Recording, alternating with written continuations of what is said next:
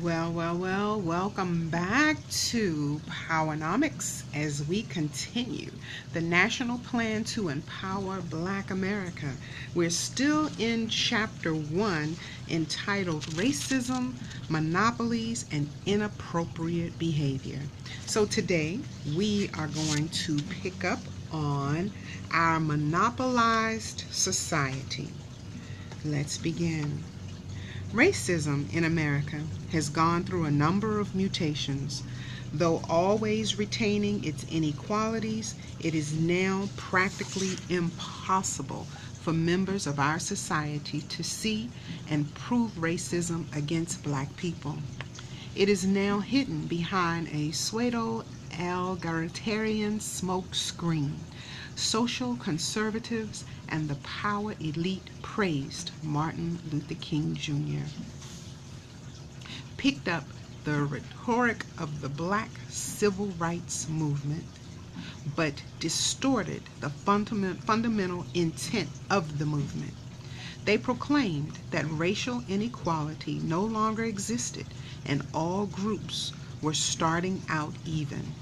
Thus, they created an illusion, just like the drunk who took his pet alligator into a bar, cut off its tail, painted it yellow, and called it a dog. Social conservatives and the power elite are taking racism through similar false transformations. However, no matter how it is camouflaged, racism is still right before your eyes. Old-fashioned racism has gone legitimate again, masquerading with all the rights and privileges of approved monopolies. The word monopoly emanates from the word monarch. According to Charles R. Gist, the author of Monopolies in America, the tradition of monopolies was inherited from English common law. The British Crown granted patent letters to merchants, giving them exclusive rights to provide certain goods or services. Any monopoly conveys the ultimate source of power, wealth, and control to a person, group, or business. When a business entity has a monopoly, it dominates and controls nearly all aspects of an industry and can use its massive power to raise barriers to control markets and bankrupt competitors.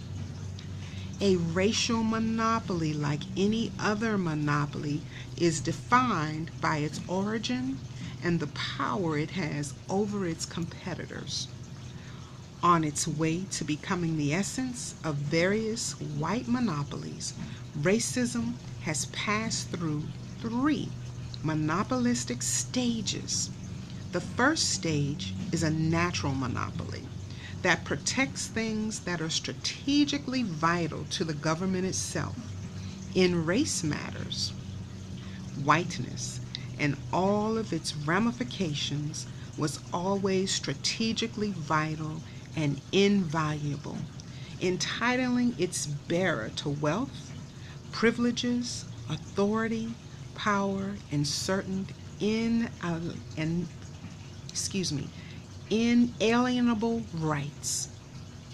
The United States Constitution codified whiteness as a national asset.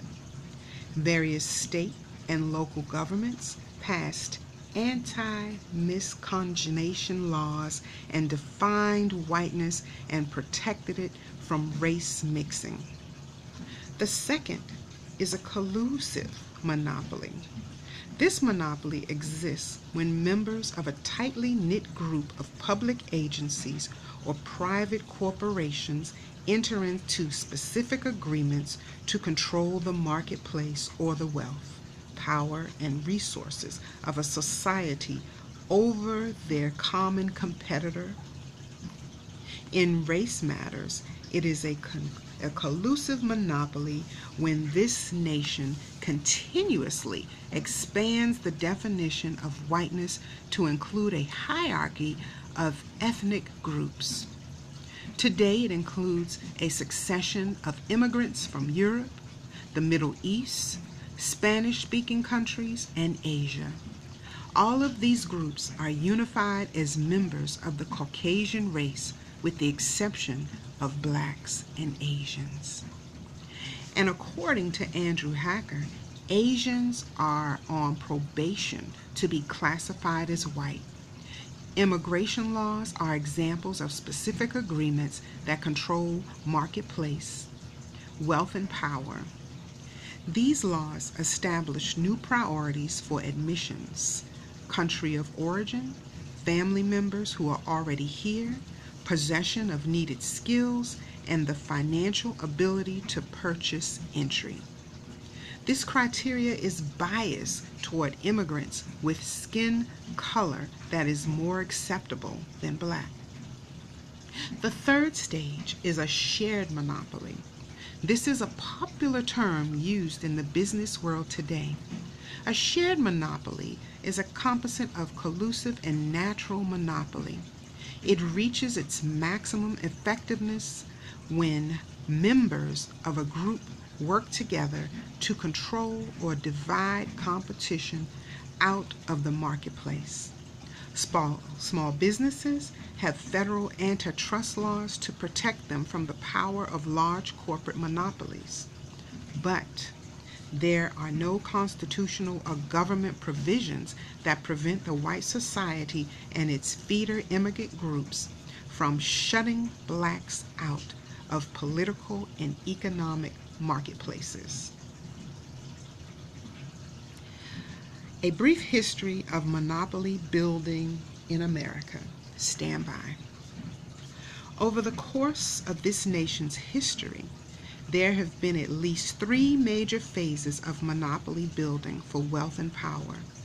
The first monopoly building phase in American history occurred during the colonization of America, when Europeans in general and the English in particular formed and held natural monopolies in land ownership, slave trading, and slave-supported industries.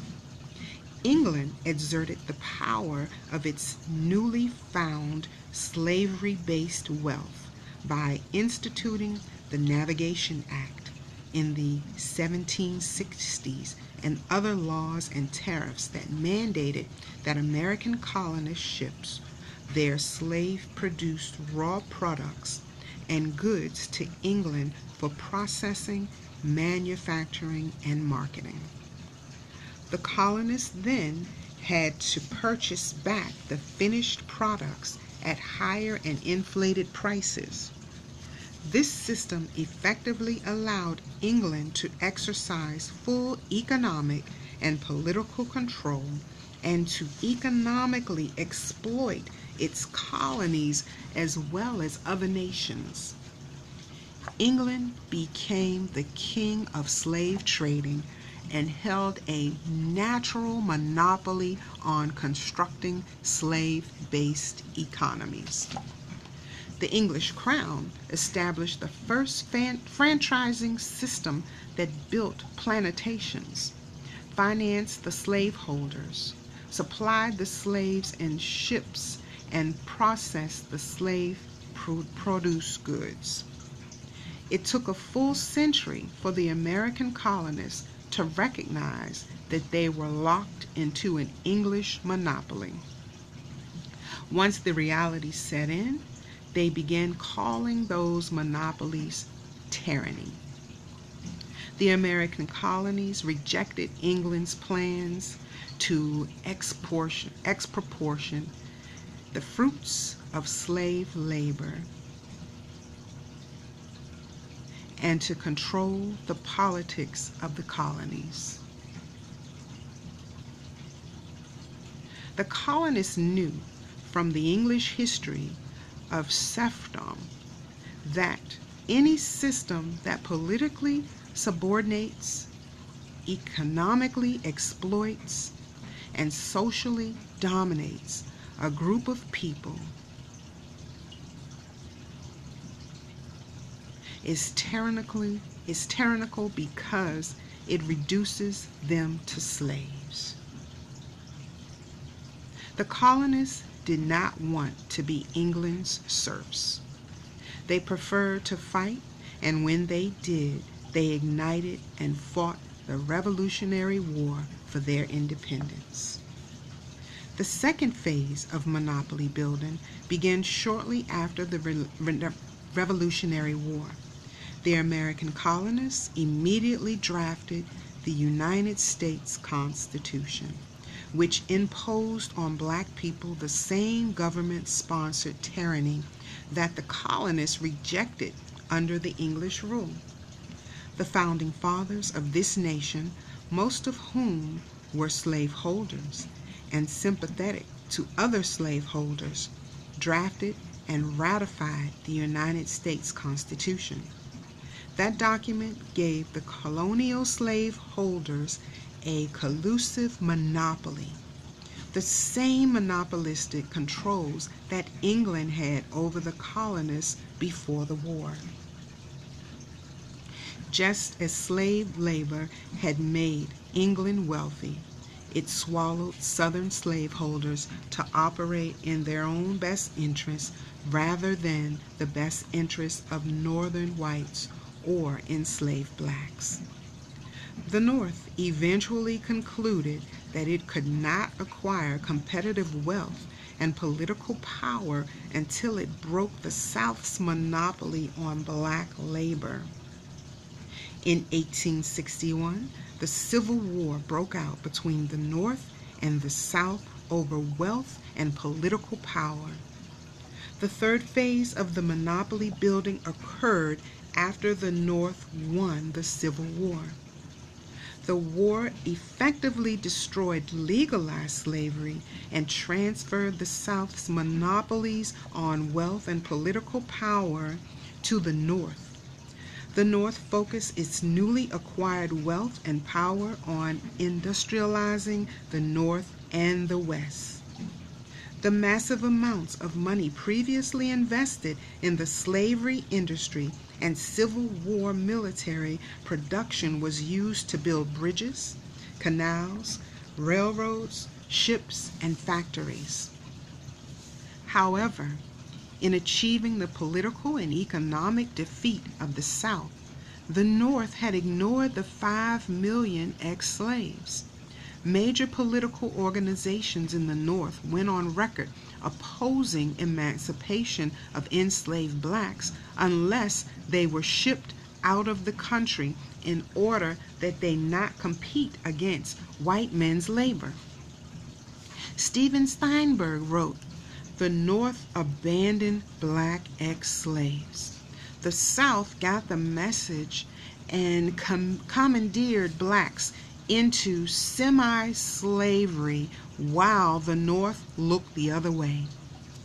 According to a memorandum of proceedings in the United States Senate, the North states, by their situation and climate, require black labor and must have it or the states will cease to have any value.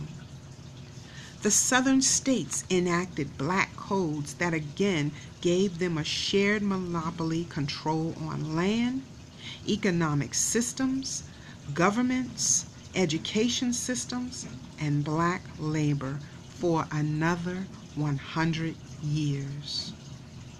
Both the North and the South used various levels of government to create white-only business and political, intellectual, and social monopolies.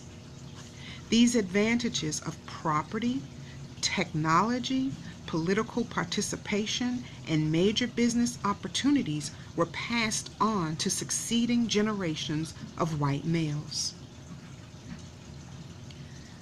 Racial monopolies in America.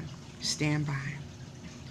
Racial monopolies predetermine winners and losers and are considered a normal part of our political, economic, structure.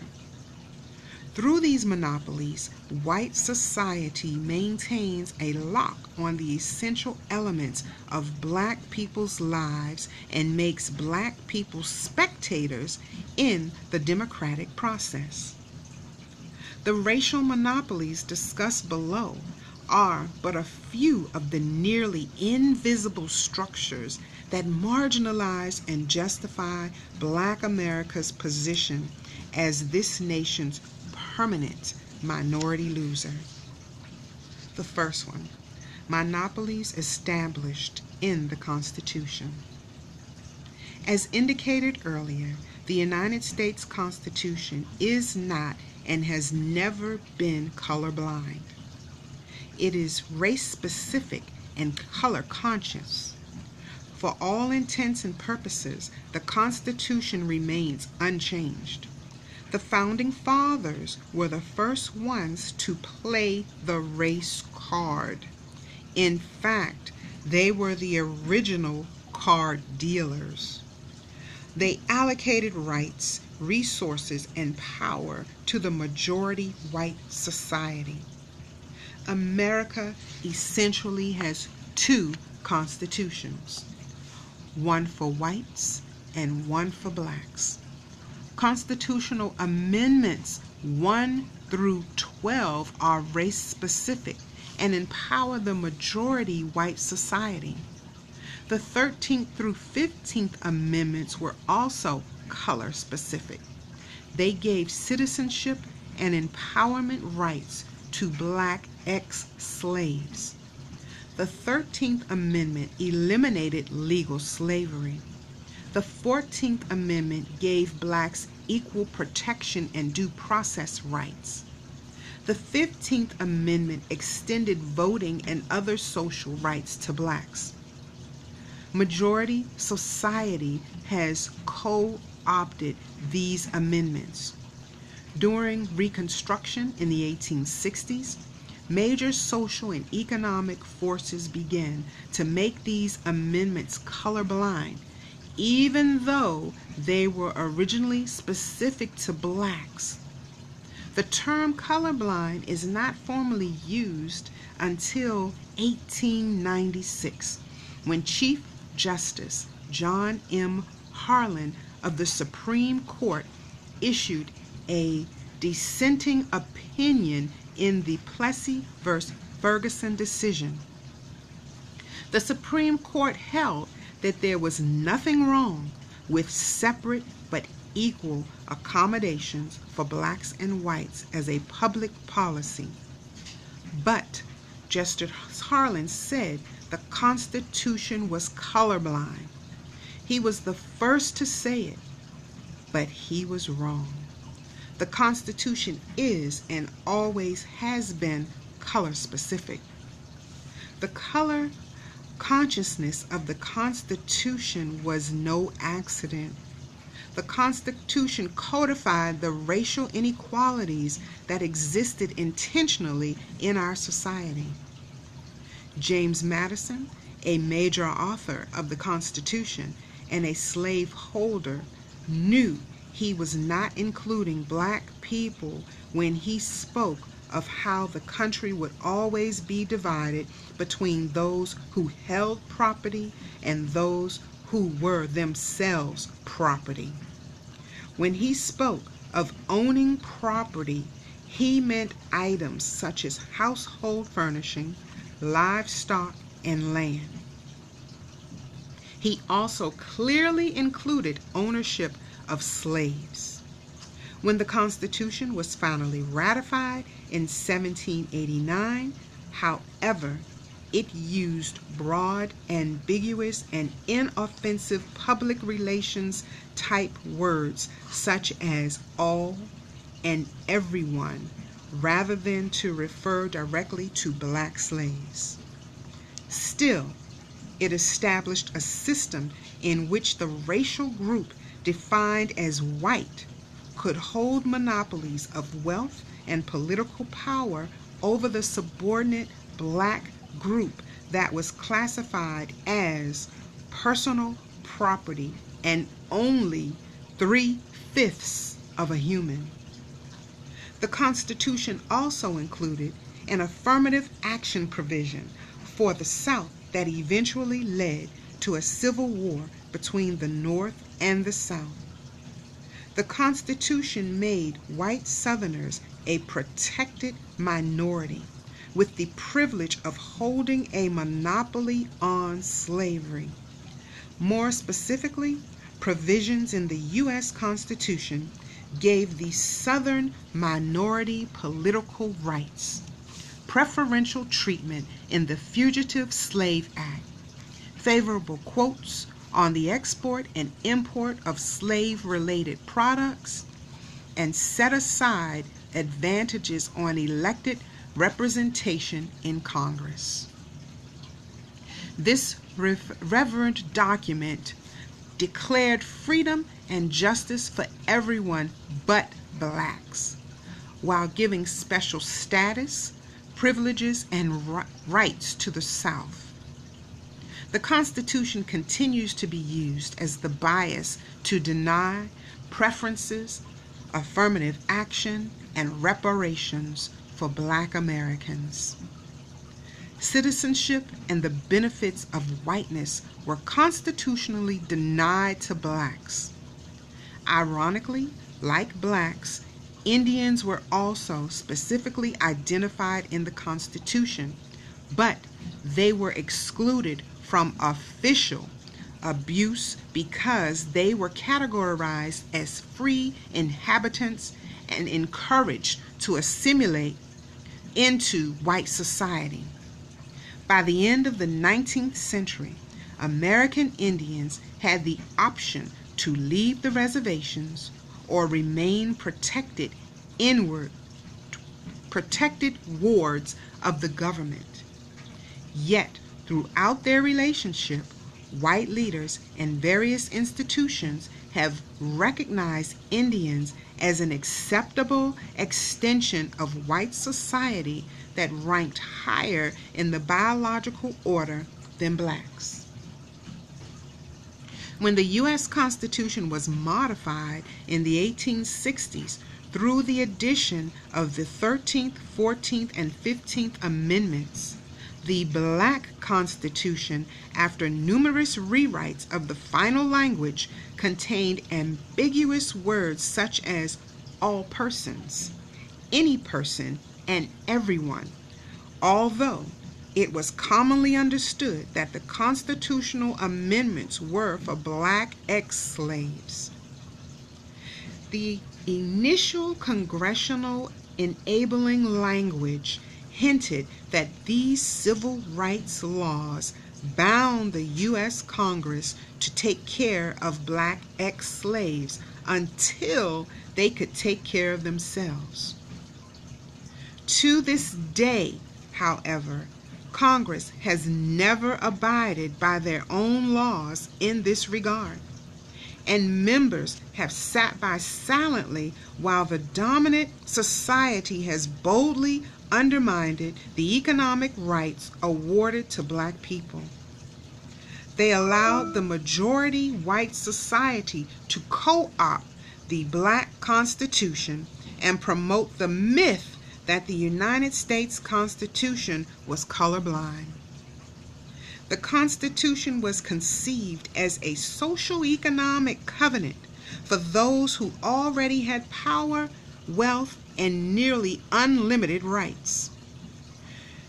To be a truly democratic society, this nation would have to redistribute and share some of its wealth and power with Black America. The Black Constitution was passed following the Civil War because the efforts of a small group of radical, liberal, Republican congressmen who succeeded in amending the Constitution by including color-specific amendments for blacks. These amendments gave blacks a minimum level of rights that certain congressmen hoped would offset some of the tyranny of the white majority society. The second one, population monopolies. One of the first acts of the U.S. Congress following the ratification of the Constitution was the enactment of this nation's first naturalization and immigration law in 1790. This law declared America to be a white nation and set a zero quota on black immigrants except as slaves. A quota of approximately zero remained in effect until 1965, when it was increased to its current level of 0.5%. Throughout most of this nation's history, peoples of African descent have been nearly shut out of the immigration and refugee programs of the United States.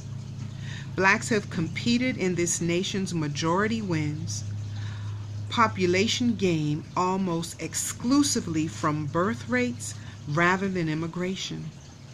Though they could never win as a national majority, they also have never won as a local majority. The Black Civil Rights Movement's quest for integration ensured that blacks would always be a minority population in white schools, businesses, jobs, communities, or entertainment centers. The census is conducted every decade and establishes the official population count of the country. Efforts to create a multicultural category in the 2000 census will most likely dilute and in reality distort downward the number of blacks in America. Dilution of population numbers assures that blacks will lose status as the numerical majority minority. Government efforts to change racial definitions will retain the white population majority monopoly, quote unquote, and inflate the numbers of Hispanics in the population. In this book, Uprooting Racism, Paul Kivel says whiteness is a many-faceted phenomenon, slowly and constantly shifting its emphasis, all the time maintaining a racial hierarchy and protecting the power that accrues to white people. Although there are no natural or essential qualities or characteristics of whiteness or of white people, it is not an easy fiction to let go of.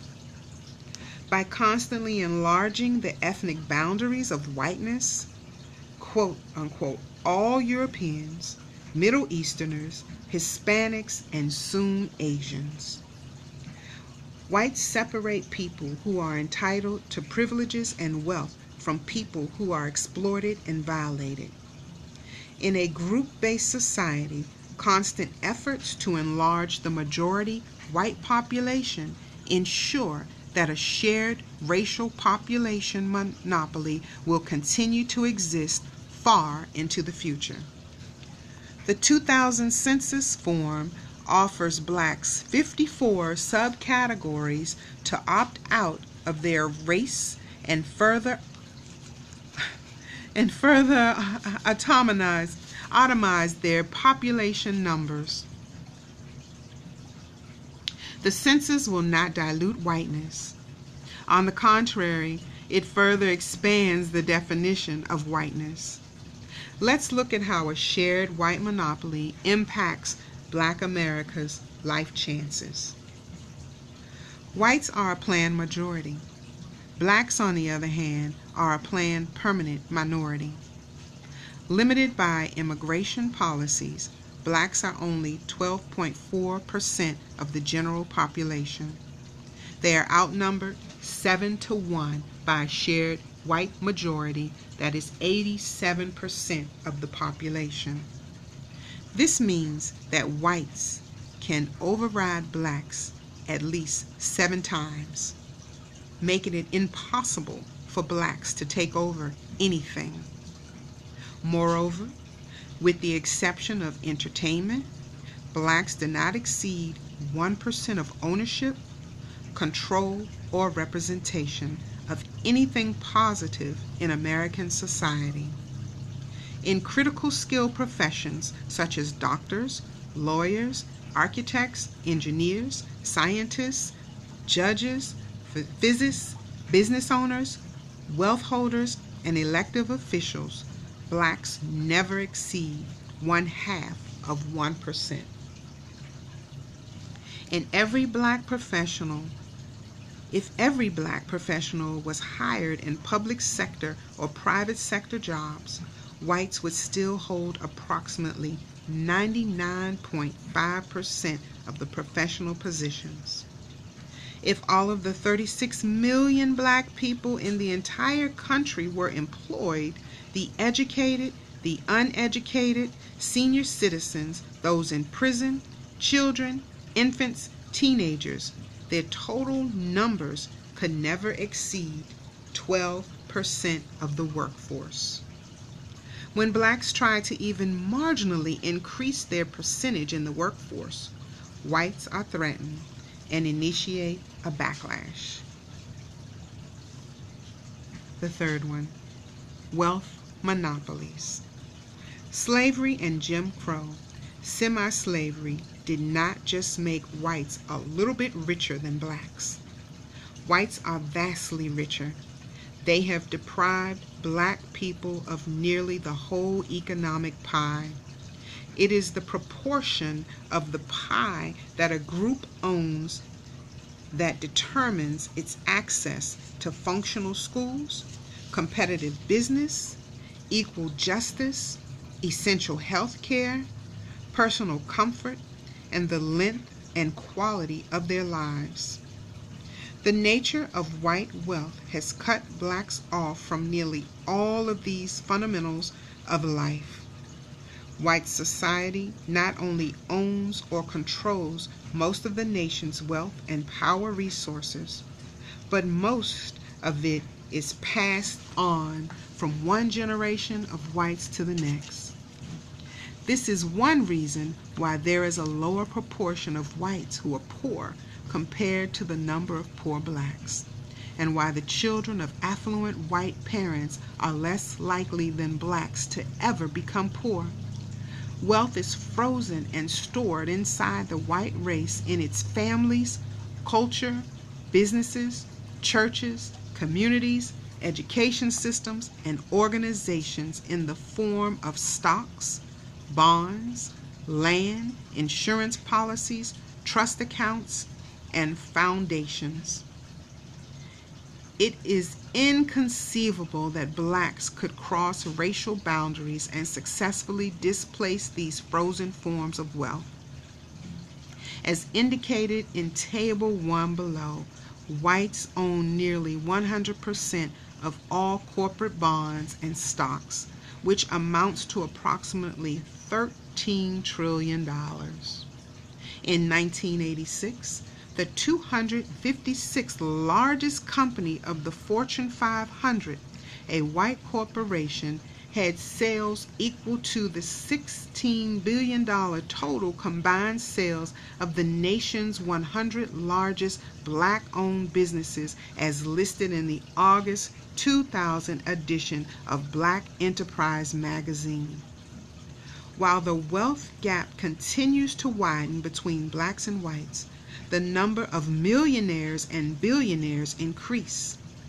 During the 1980s, for example, the number of millionaires and billionaires increased by 300 and 500% respectively.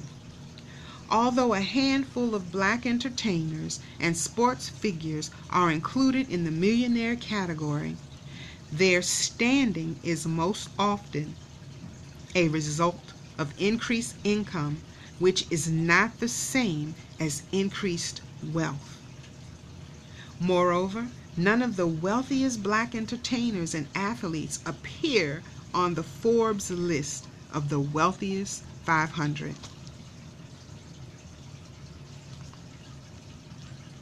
Obtaining wealth equality in America is a rigged game. There is no equal opportunity to gain wealth. Such opportunities typically depend on 4 factors: inborn capacity, cultural and educational opportunities, ownership and control of resources, the power of racism. In summary, this means a white person of normal talents who lives in an enriched culture with parents who can afford the best has an excellent chance to become rich and live well. Economic Darwinism tracks both parental and racial bloodlines. Structural racism enables whites to acquire wealth, while capital gains and inheritance laws ensure they will keep and control wealth. Steve Brower stated in his book, Sharing the Pie, that in 1996, Charles Darrance of the Campbell Soup family inherited a great deal of wealth. He traded in 9 million shares of company stock and earned $740 million. Warren Buffett, a Wall Street investor, profited $10.6 billion over a period of 24 months for a total fortune of $21 billion. In comparison, nearly 50% of Black America has a net worth approaching zero because its debts negate any property or assets they can pass on to their offspring. The white economic stronghold on essential empowerment resources is also reflected in business ownership and management, which is nearly 100% white and mostly male. When white economic monopolies open up, white females get in the door first, followed by those ethnic minorities classified as white. As Brower writes, white men are in no danger of losing or even sharing control of management over the nation's top 500 corporations for at least 25 years. America's top 104 corporations have an average of 1 Black in senior positions. The 4th one, media monopolies. Commercial media create a virtual reality of our society. Not only are the owners of media responsible for the information that we see and hear, but they create images of blacks and define us and our sense of community. This is troublesome for blacks because whites hold ownership monopolies over this nation's print and electronic media. Media ownership is a source of control over power, wealth, and information. Media power is political power. Whites control nearly 100% of this nation's 1,500 daily newspapers, 11,000 radio stations, 11,800 cable systems, 1,500 television stations, and the major internet businesses. These monopolies ensure that blacks will never have an effective mass communication system for their own. It means that blacks will always have to ask permission to use white-owned mass communication vehicles to reach out to other blacks or discuss sensitive racial issues. Members of the public who deserve to be exposed to the perspective of blacks are deprived of that information and do not have access to that type of unfiltered programming. White society constructs monopolies inside of monopolies. Clear Channel Communications provides a good example of media ownership as an important racial monopoly that is also a major source of wealth and power. According to the company's 1999 annual report, it owns 900 radio stations, 19 television stations, and 700,000 outdoor advertising units in the United States. It has equity interests in 240 radio stations internationally. The company's gross revenue in 1999 was $3 billion, which was up 97% from 1998. White media protects white interests. Without wealth to own media outlets, blacks will always be in the position of complaining about the images others present of them, but they will never have sufficient means to change or fashion appropriate images of themselves. In 1999, the National Association for the Advancement of Colored People, the NAACP, led a complaint and threatened to boycott against all the networks for a television season that lacked minority characters in the program lineup. The network owners did not forget that blacks existed. They chose not to include them. In matters like this, blacks negotiated from a position of weakness because they own no networks and few television stations. In the case of the complaint, the NAACP would have come closer to addressing a core black problem if it had challenged the Federal Communications Commission, the FCC, and the executive branch of government to demand greater black ownership of television outlets. Without ownership, blacks are unable to communicate with their own people without passing through and having the approval of non-black media owners. And since black issues tend to make whites feel guilty or threatened, white media only give blacks access to their media when the issues are race neutral or relevant to the majority society. Even when blacks own media, they have impediments to programming and economic success.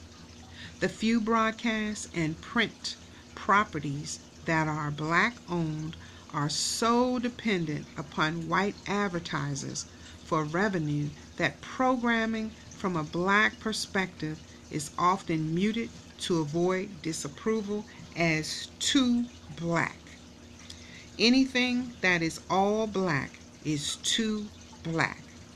There are not enough black advertisers to support black media companies, which are an afterthought with white advertisers.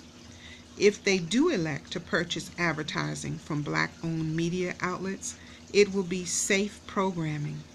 They avoid supporting black media when it reflects racial controversy. No other group has such social prohibitions. Nearly 99% of all white Americans live in all-white communities, work in all-white offices, conduct business with white customers, and send their children to all-white schools. White print and broadcast media outlets target nearly 100% white audiences, but they are not criticized for being too white. Even national political parties spend less with black media than they spend to reach other groups, according to the May 18 through May 24, 2000 issues of the Challenger magazine. The Republican National Committee indicated it would spend $10 million in advertising with Hispanic media and $0 with black media in its 2000 presidential campaign. As late as 2 months before the polls opened, unofficial reports indicated that the National Democratic Party had yet to commit money to black media. White media monopolies go unchallenged regardless of how frequently and unjustly black people are treated. The control of images we see by media and the corporations who buy advertising was demonstrated in Detroit, Michigan at the premiere showing of the Tulsa, Oklahoma massacre. The Hidden Story in spring 2000. The movie, produced for home box office, tells the story of the 1921 racial assault that claimed the lives of approximately 600 blacks. Their homes and businesses were robbed, bombed, and burned by whites who admitted in the program that they were jealous of black people's economic success. Although this film is a poignant and important historical documentary, white businesses in the Detroit area refused to financially support its airing on the Wayne State University campus. Government resources have always been used to develop and maintain majority monopolies. Government policies allowed media and communication monopolies such as the telephone and broadcast industries.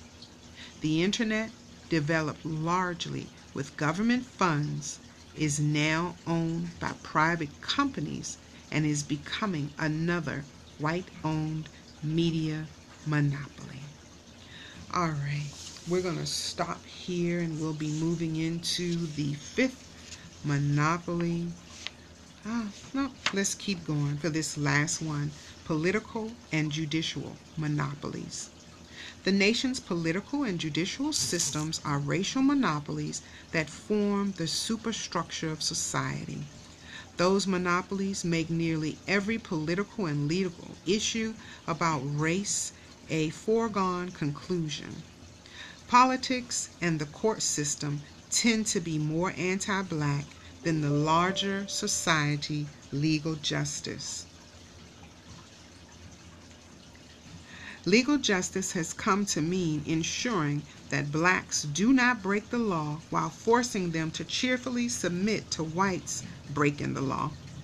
Though their population monopolies ensure that whites will always dominate and rule, racism within the political and legal systems guarantee blacks will rarely win. Thurgood Marshall, by his acts and omissions, was probably the only U.S. Supreme Court justice prejudiced in favor of black people. However, outnumbered 8-1, his legal opinions had little real impact on race rulings. Conversely, Marshall's replacement on the U.S. Supreme Court, Clarence Thomas, seems most concerned about his acceptance by white society.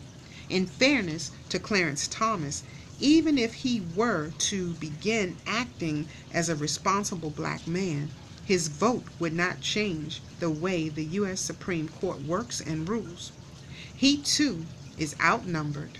Several justices were appointed when there were 2 litmus tests for any appointment to the Supreme Court: credible conservative views and willingness to avoid using the court to correct historical injustices, especially those committed against blacks.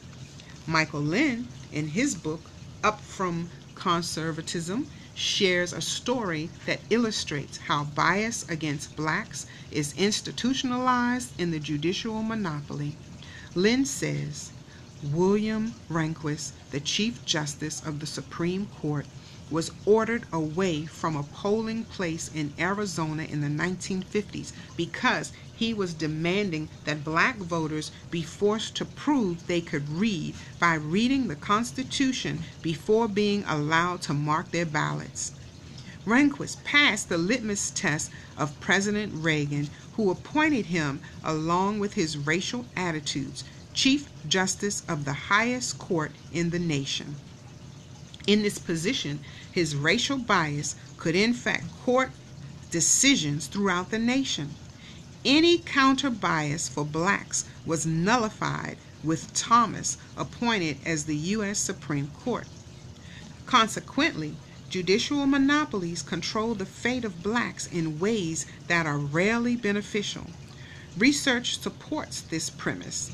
As late as the 1990s, nearly 60% of whites, Hispanics, and Asian Americans continue to perceive black people as inferior, undeserving of justice, and innately criminal. Justice for blacks in a system that reflects such bias and indifference is virtually impossible. Whites maintain a monopoly on holding political office, whether blacks vote or not. For example, increases in black voter registration and participation resulted in a 9,000% increase in the number of black elected officials within the last 2 generations. Yet, black police office holders still represent less than 1% of this nation's elected officials. The political and judicial system are cornerstone institutes that whites monopolize, even as most people espouse belief in the color-blind myth. A monopoly on the elective and appointment process of public office will continue to place white males in control of 99% of all levels of government and legal systems. Whites in possession of power and authority have been conditioned by their experiences in American society to protect the status quo and the advantages of their own group's self-interest. They instinctively reflect the mores of structural racism in the normal course of behaving. The majority of whites who hold high positions in the political and judicial systems are descendants of white immigrants who entered this nation centuries after the ancestors of black Americans.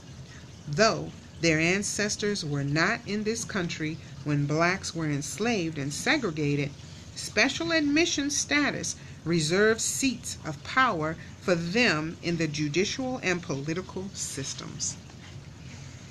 The nation's fundamental democratic values of inalienable rights and principles of fair play have yet to apply fully to blacks. There is no credible evidence that whites understand the true nature of racism and its monopolies or are concerned about the negative impact of them on the life chances of blacks.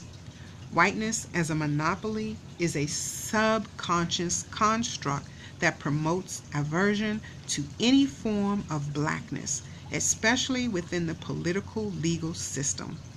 Whites tend to equate blackness to liberalism, which has the effect of moving all the nation's political parties to racial selfishness. They stack the law enforcement and court systems with conservative officers and judges who are predisposed to anti-black feelings. The 14th Amendment of the U.S. Constitution, which was enacted solely for the equal protection of blacks, is co-opted and used by the political system to maintain white dominance. By the virtue of black people's inherited disadvantages and whites' inherited life advantages, the races are locked into conflict and competition. These racial conflicts and the accompanying racial disparities cannot be eliminated by indifference or black leaders' accommodations. When black leaders accommodate and compromise, they lose respect, and the black masses move no closer to the corridors of power and wealth. Moreover, whites find it easier to pacify blacks with symbolic rather than substantive political benefits and opportunities. This only further reinforces racial inequalities. All right. Well, that concludes today's reading. Again, we are still in Chapter 1 of Powernomics, the National Plan to Empower Black Americans by Dr. Claude Anderson. So, next week when we continue, we will continue Chapter 1 of Racism, Monopolies, and Inappropriate Behavior. And we will pick up on the implications of monopolies. Again, thank you for listening to Health Talk Today.